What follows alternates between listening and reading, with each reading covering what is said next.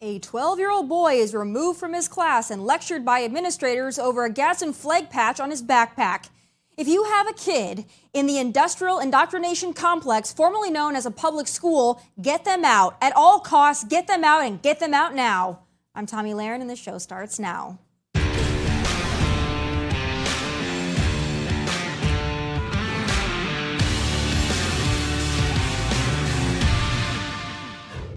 What's up, everyone? It's Nick Wright, and I got something exciting to talk to you about today. Angie, your ultimate destination for getting all your jobs done well. Now, Angie isn't just your average home services marketplace. It's a game changer with over 150 million homeowners served and a network of over 200,000 skilled pros. Angie has experience and expertise to tackle any project with ease. Whether you're looking to spruce up your backyard or undergo a major home renovation, Angie's got your back. And their pros are locally based, often running small businesses right in your community. And here's the best part. Angie makes the process seamless. From researching and comparing pros to scheduling services at your convenience.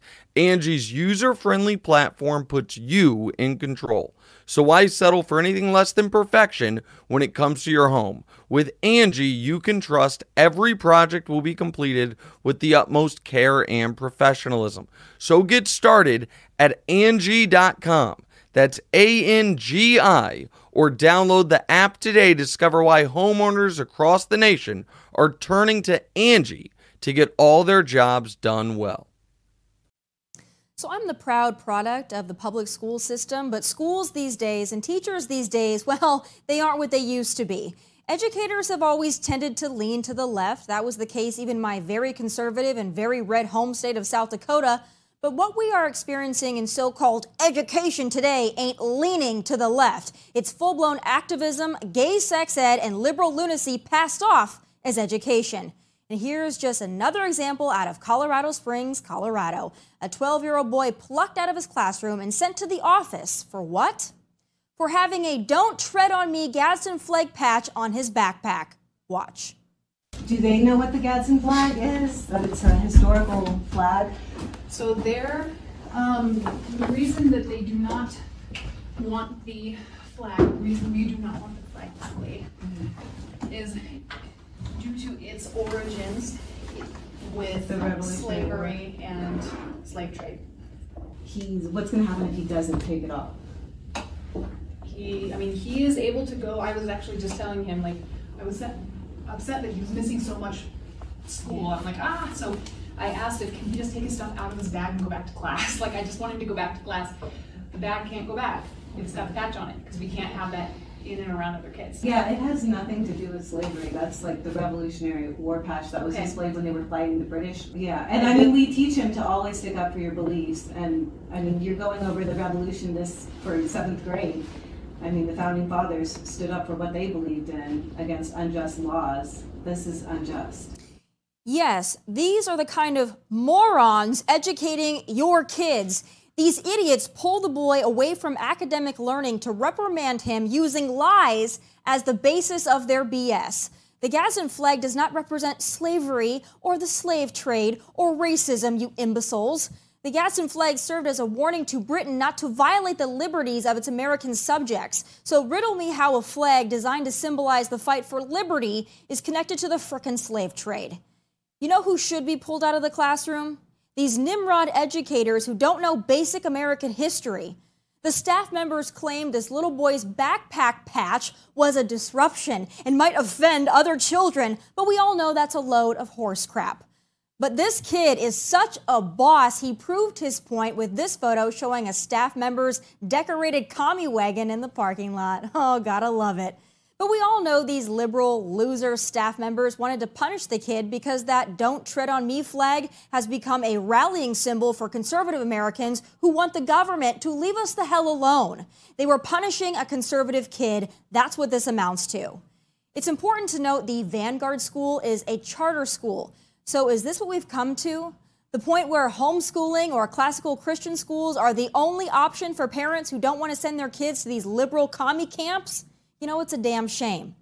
But in a move I assume was brought on by wall-to-wall internet backlash, the Vanguard School has decided to let the boy keep his patch. Wow, how generous. Joining me now with his reaction to that story and more viral moments of the week is cultural commentator and writer for Rebel News, Ian Miles Chung. So Ian, that video of that little boy getting called to the office over his little "Don't Tread on Me" Gadsden flag patch obviously lit up the internet yesterday. I saw that you posted it. It was really a viral video. But I have to wonder, if nobody captured that on camera, I wonder if that Vanguard School would have reversed course. I wonder if they hadn't been blasted on social media, if they would have continued to punish this poor kid, and how many other kids that have anything somewhat patriotic, any kind of patriotic paraphernalia on their person or items. I wonder how many kids in the United States today and around the world are being treated like this by our educators. It's really something, isn't it? It really is. And I think countless children right now are being treated this way. There's no cameras in the room in most of these cases, so we just don't know. We might hear about it on social media. Maybe a parent complains about it. Maybe the kid takes to Discord or X, as Twitter's now called, to complain about it. But in general, I mean, a lot of this stuff just goes unheard. And I think we are fortunate, that child is very fortunate that there was a camera in the room at that point and that they were able to make a case out of it. And now keep in mind, this case isn't over, right? All it takes is one complaint from one other parent or one other child in the room, and he's going to be facing suspension again, potentially. That's what's so wild to me is, that shouldn't be a divisive symbol. I could even understand if it was a Confederate flag or something like that, but simply having that flag, I mean, that's rooted in American history, and it's also rooted in liberty. I mean, that's fighting for liberty for all Americans. So to me, it feels like not only are these educators obviously coming down on what has become a conservative symbol, but also they just don't know basic American history, and I'm a little concerned about the education system in America. It's become far more like indoctrination. I'm wondering what you're seeing from where you are outside of the U.S. Is this a global problem? It is a global problem. I mean, so that symbol, right now, it's being used in Argentina to represent the libertarian and liberty movement over there. There's potentially a presidential candidate who may win, and he uses that symbol. So, I mean, this symbol is global. Everybody knows it. Everybody recognizes it. It's not a symbol of hate. It is not a symbol of racism or anything they like to call it. But somehow the concept of liberty has become synonymous with problematic because, it says here, "Don't tread on me." I mean, you'd think that anybody would be able to stand behind that statement, but no, they want to tread on you, and they will. So what I'm seeing worldwide right now is this global effort to trample on the rights and freedoms of literally anybody. And, it's heartening that, this one child was able to ignite a conversation. And more than that, perhaps more children right now. I saw some parents on social media talking about how they're buying patches for their kids to wear to school. And it's like, okay, that's cool. Some people might say, don't use your kid as a political prop. But I say, you know what? It stands for freedom. It's not about politics. It's about defending your right to exist. And let's not forget, there are some people that are also triggered by the American flag who live in ... America. So nothing surprises me anymore. But I'm going to tell you what is acceptable.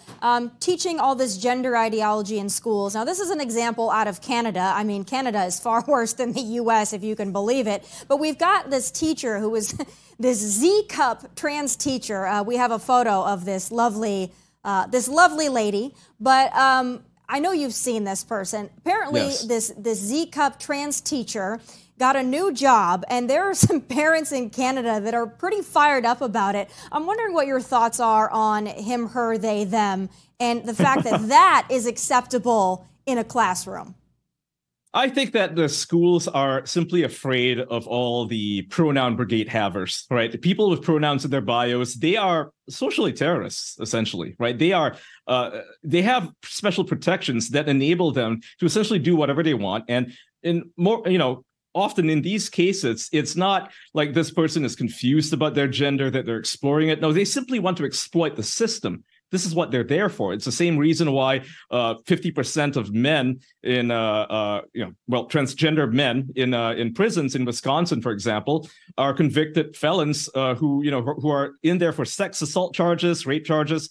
I mean, there's a reason they want to be put in women's prisons by identifying as women so they can keep doing what they do. I mean, there's nothing honest about this. It's simply a way for them to find some victim card, to play that victim card, and receive special privileges from a society that is so weakened right now by liberalism, by wokeism, by this whole idea, this whole notion that tolerance is the highest virtue. In my opinion, and I think this should be the opinion of every reasonable person, truth is the highest virtue, not tolerance. Tolerance is simply the ability to tolerate this evil that we now see in society, and it's all across the world. Would somebody like this, like a Z-cup trans teacher that's walking around with these giant fake breasts and probably pushing some kind of gender ideology, would that be welcome in somewhere like Malaysia? I'm sure there's many places around the world where it wouldn't be. Tell me how the reaction would be from students and parents and educators if this were a thing where you were. I think it would be shocking. I mean, it's not like transgender people aren't here. They do exist, but they generally just keep to themselves. But the last time a transgender person tried to become an influencer, I believe it was on Instagram, there was a severe backlash. People were sending them threats. And now I don't endorse the threats, but, it wouldn't be welcome. Let's put it that way. The parents would want to have words with them. More than words, perhaps. Teachers, the students would pick on them. It's just not normal. And I think it's about time the whole world sees this. I mean, it's like we are told to question what we see. It's like, what is 2 + 2? Well, it's 4, but they're telling us it's 5. They're telling us it's 6. And that, if we say 4, then we're bigots. And I disagree with that. It's like some things, men and women are two completely separate genders. I mean, there's no two ways about it. This idea that there's multiple genders besides man and woman, the idea that you can pretend to be somebody that you're not, I mean, it's delusional, and we should stop feeding it. I agree. We have to stop coddling the madness, because when you coddle it, you allow it to metastasize and you allow it to become the norm. And I think that something that you said was very interesting, that there are trans people around the world, right? I don't have an issue with it. Yes. Do what you want. But in other countries and other places, they live their lives, they keep to themselves, they aren't demanding spotlight. Here in the U.S. and in other places in Canada, they're demanding spotlight. And that's where I think that it really rubs people the wrong way, especially when you have people like a Dylan Mulvaney who is trying to impersonate a woman by mocking women. It doesn't sit well with us. But the next thing I want to turn to is somebody who actually has biology and part of their commandments for running for president, and that's Vivek Ramaswamy. Now, I saw that you posted, and I found this very interesting. I'm going to play the clip. But it turns out that Vivek was very concerned back in, I believe it was 2004, about Reverend Al Sharpton having the qualifications to run for a Democratic nominee position. Let's take a look at that clip, and then let's discuss. Question here, go ahead. Reverend Sharpton, hello, I'm Vivek, and I want to ask you, last week on the show we had Senator Kerry, and this week, and the week before we had Senator Edwards, and my question for you is, of all the Democratic candidates out there, why should I vote for the one with the least political experience? Well, you shouldn't, because I have the most political experience.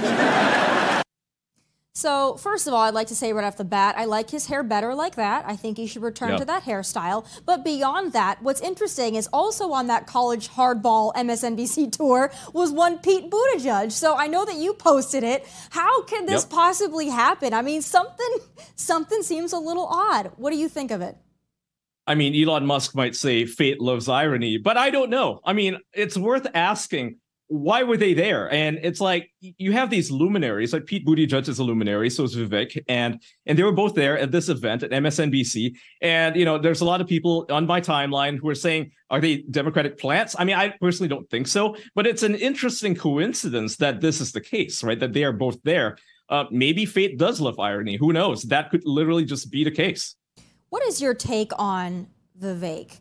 Because, for me, it's evolved over time. When he first started, his campaign, I thought this is somebody that's very intelligent, obviously built businesses, somebody that I love having in the Republican fold, because I think that he speaks about important concepts and he speaks about them very eloquently.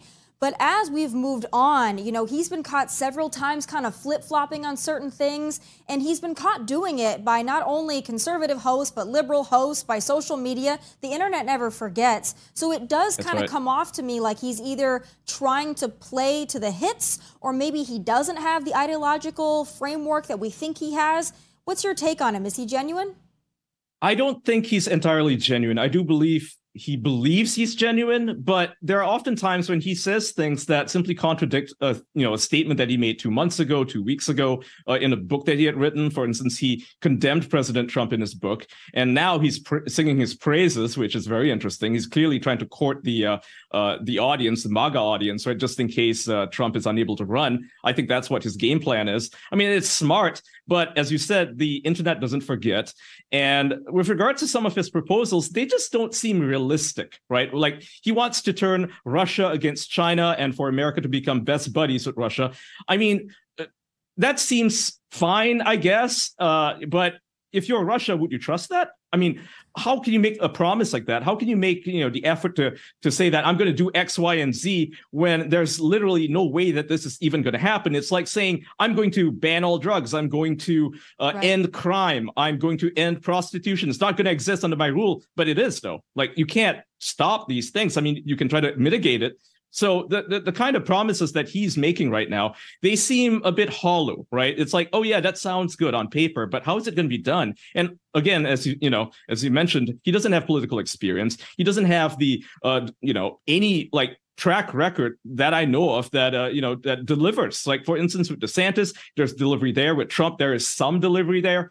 But with Vivek, his own company, his pharmaceutical company, bought a drug and it was a failure. And a lot of people lost their money. I don't know, if he knew that drug was going to be a failure. But I mean, the track record doesn't look too good from where I'm sitting, Yeah, and also, as you were talking, what it reminded me of is, when you're in the younger grades in school and you're running to be class president or something, and you tell your fellow classmates that if you're elected to be class president, that you're going to get them Oreos every day for lunch and ice cream machines in the hallways, and it sounds really good, even though it's never going to happen. That is Vivek to me in a nutshell. Yes. Says some good things, but are they deliverable? I'm not sure. Last thing I want to ask you, because I'm really interested in your international perspective. What does the world think of Donald Trump's fourth indictment and now his mugshot? Because here in the U.S., people are very divided. People either love or hate the mugshot, either love or hate Donald Trump. But when the world sees that mugshot from a former president of the United States of America, what's their reaction? I think they see a banana republic that's weaponizing its political system, its legal system, to go after a former president that is simply unfriendly to the existing administration. That's what they see. They see injustice. Whether or not he deserves that indictment, I don't think it really matters, because the optics right now is that it's a banana republic. I mean, you might expect this from a third world country, someplace in Africa, perhaps, or South America, where they will randomly indict a former president and throw them in jail, or threaten to throw them in jail so that they can't run. We're seeing that in Pakistan, for example, with Imran Khan, where they are levying, political persecutions or prosecution against the man, preventing him from running for office. So we're seeing the same thing right now internationally. When we look at what's happening to Donald Trump, it doesn't seem fair, because, I mean, whether or not he was right to make the claims he made about, the stolen election or whatever, I mean, that is besides the point. What matters right now is that it seems that conservatives are very much under attack by the establishment, and that doesn't seem like it's going to stop anytime soon. Yeah, I agree. And again, I think that we're so divided in this country because half of the country believes that Trump could do no wrong, even if he did something wrong. And the other half believes that he does wrong when he wakes up and takes his first breath. So we're in a weird spot, but I appreciate your perspective on all of this. I'll keep following you on Twitter. I love the viral videos you post and your insight. Thanks so much for being with me, Ian. Absolutely. Thanks for having me. All right, moving on to the feel-good video of the week. What happens when you block a road on tribal land in Nevada? Better question. What happens when you F around? You find out. Roll it.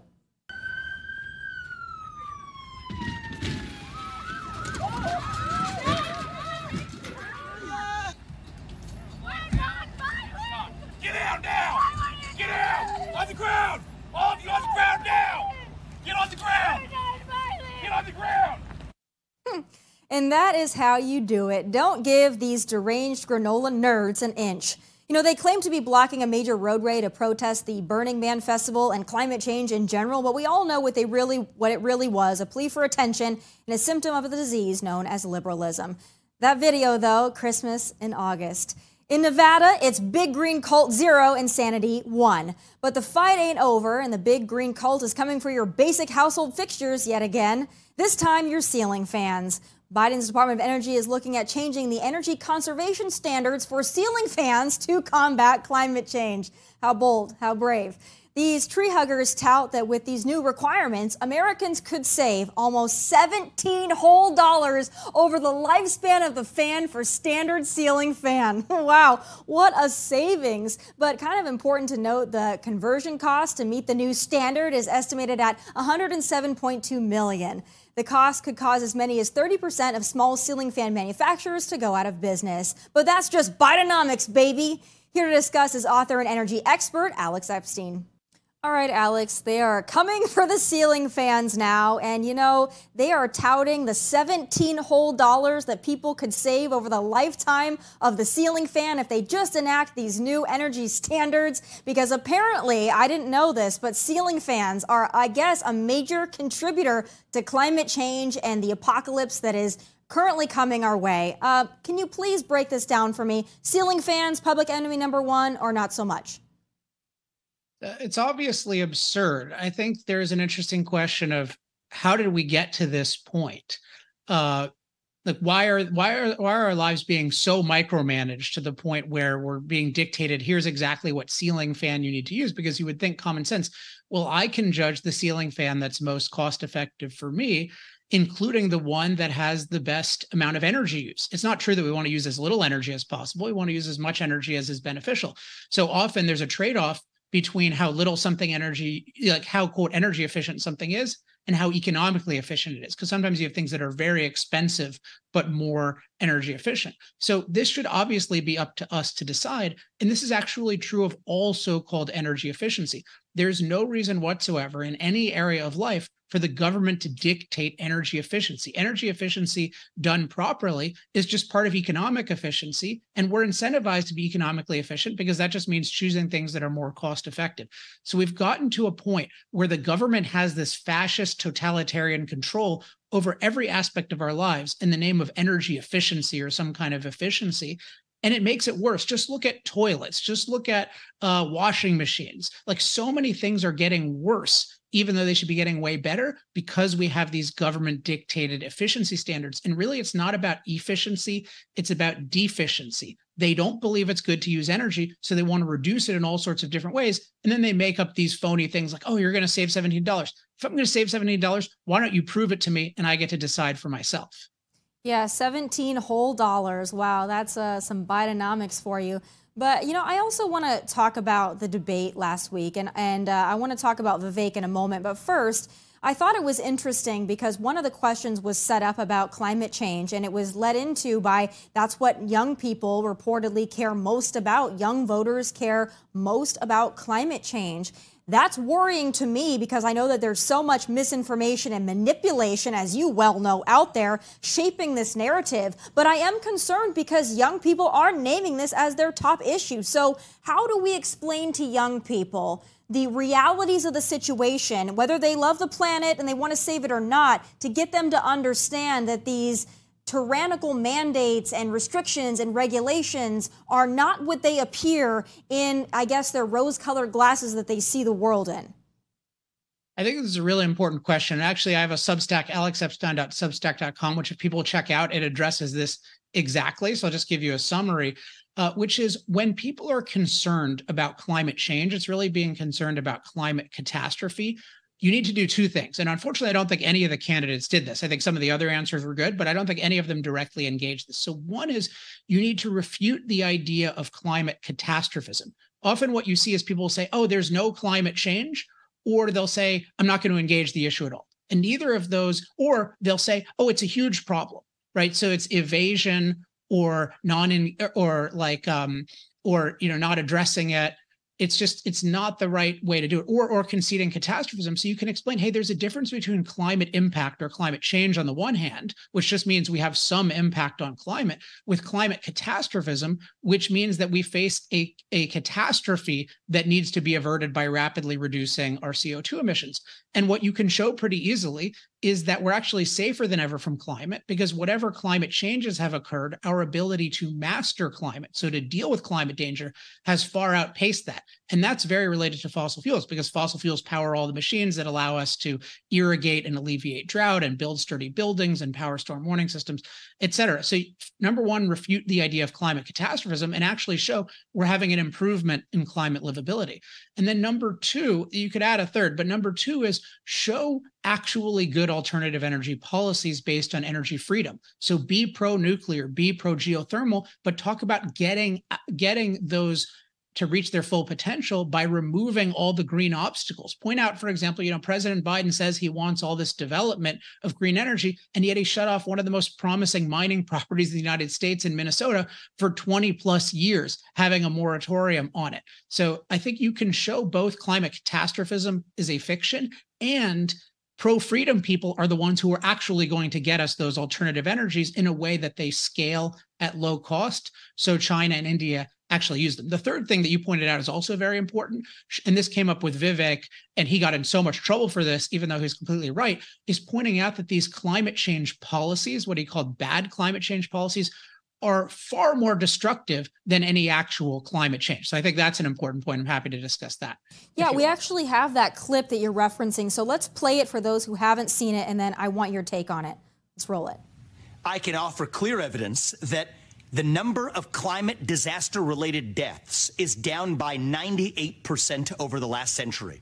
The number of people who died of hurricanes, tornadoes, heat waves, and other weather-related events in 1920, for every 100 that died then, 2 die today. And the reason why is more plentiful, abundant access to fossil fuels and technology powered by fossil fuels. Alex, it sounds like he's read your books. It sounds like he is well versed in all things Alex, because you've been telling me this for years. Yeah, he's definitely read the book. He's publicly talked about that, and I think he internalized it well. What preceded this, I found fascinating. It really shows how unscientific and dogmatic the climate catastrophe community is.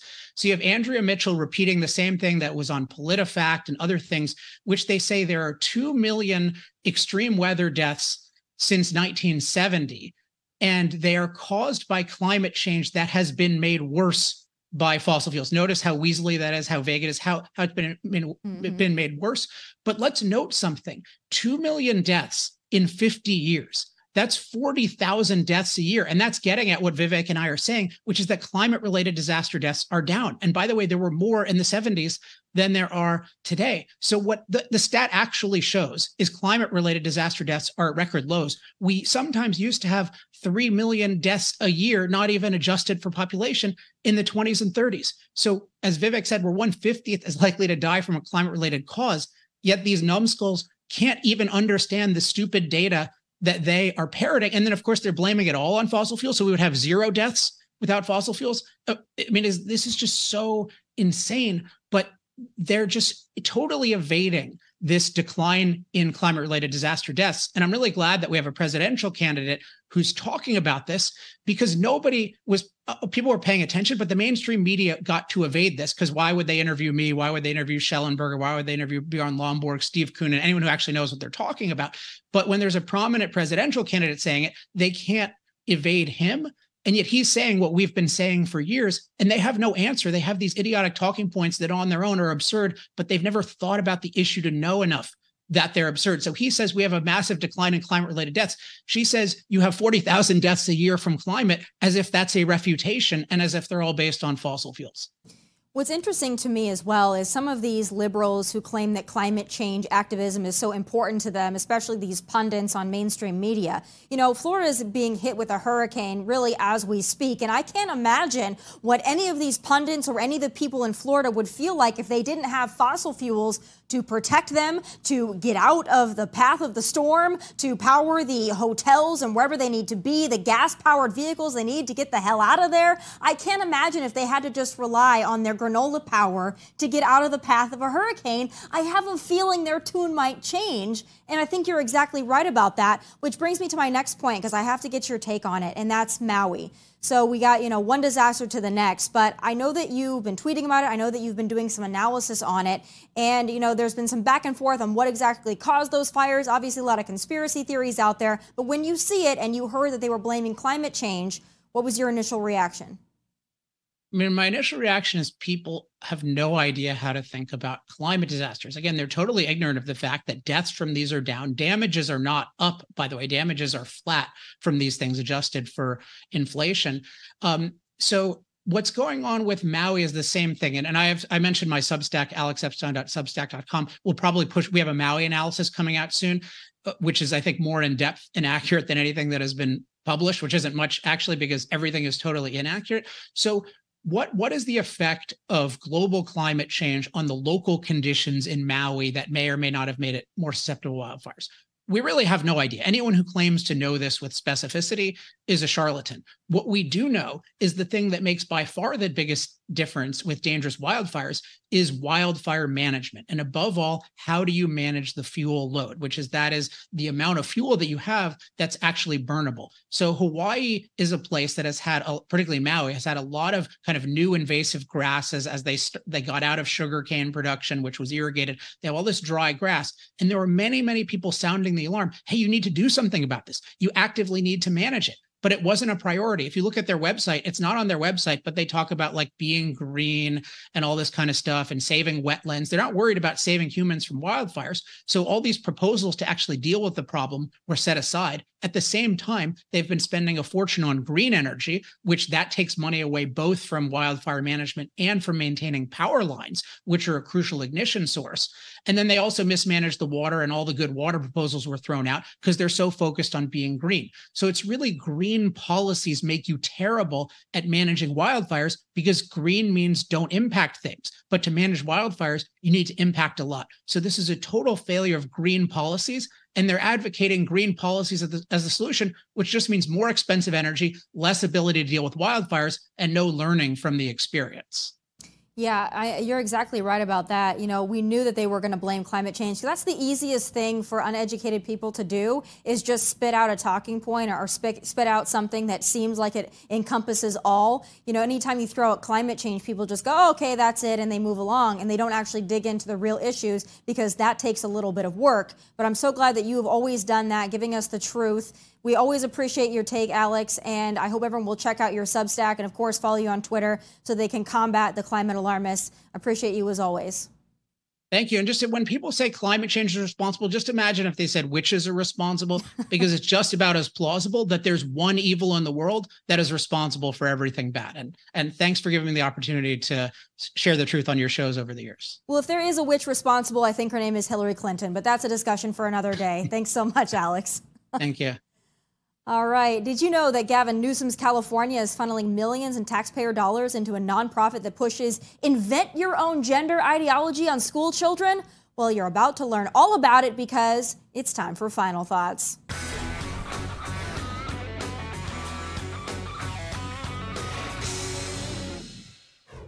So last night I got a very disturbing email from our friends over at Open the Books, a watchdog organization dedicated to tracking how the government blows our tax dollars. The organization has uncovered a bombshell that makes those gender-queer books in children's libraries look vanilla. Turns out Governor Newsom's administration is pumping millions of taxpayer dollars into a nonprofit called Gender Spectrum. This nonprofit goes beyond your average gender-bending indoctrination and promotes something called neo-genders. What the hell is a neo-gender? Exactly, it's made up. Included on the list of so-called neo-genders are identifications such as fox gender and autism gender. The nonprofit's underlying mission is to free students from binary gender and encourage young people to invent their own identities and even their own genders. Gender Spectrum also promotes secret gender transitions for students in California and across the country, and outlines a gender support plan which excludes parents at the child's request. Some of this starts as early as kindergarten, by the way.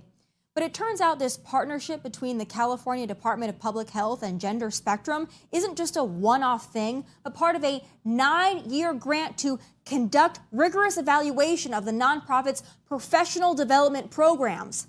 This grant program entitles Gender Spectrum to $2,340,000 taxpayer dollars. Now, this all started when Newsom was lieutenant governor and was supposed to end in 2022. But shocker, Newsom's administration more than doubled annual funding and gave Gender Spectrum an extension through June 2026. And the plan is to expand this program to more schools in more states. Now, Open the Books dove deep into Gender Spectrum and uncovered some disturbing presentations like this one from the Gender Spectrum Family Conference in October 2022, wherein their director of training, Carla Pena, explained part of the training program that centers around a student's gender support team. Quote, "We also give this training to school educators and administrators who are working with trans and gender expansive kids, and it's not always the case that caregivers are supportive of their child's gender, their gender journey in that case. If parents are not supportive or if the child is not out, that's not necessarily someone who will be a part of the gender support team." But that's not all. Open the Books also discovered that Gender Spectrum consulted on the national sex education standards cited by none other than our friends over at the CDC for use in schools nationwide. Here are some of those standards published in 2021. Wow. Now, Open the Books, as well as our team here at Outkick, reached out to Gender Spectrum, the California Department of Public Health, and Governor Gavin Newsom's office for comment, but those requests have thus far been ignored. Y'all, this is wild. This is repugnant. This is already taking root inside our education system, and it's not going anywhere if we don't act now. Because this isn't just a California problem. This kind of education is a cancer, a tumor, and it will spread. You know, I warned y'all at the top of the show, and I'll remind you again. If you are able, get your kids out of these kind of schools and into a school, a district, or an educational situation that sets them up to be productive adults, not fox genders, minotaurs, and confused pawns of the left. Time is of the essence. Those are my final thoughts from Nashville. God bless and take care.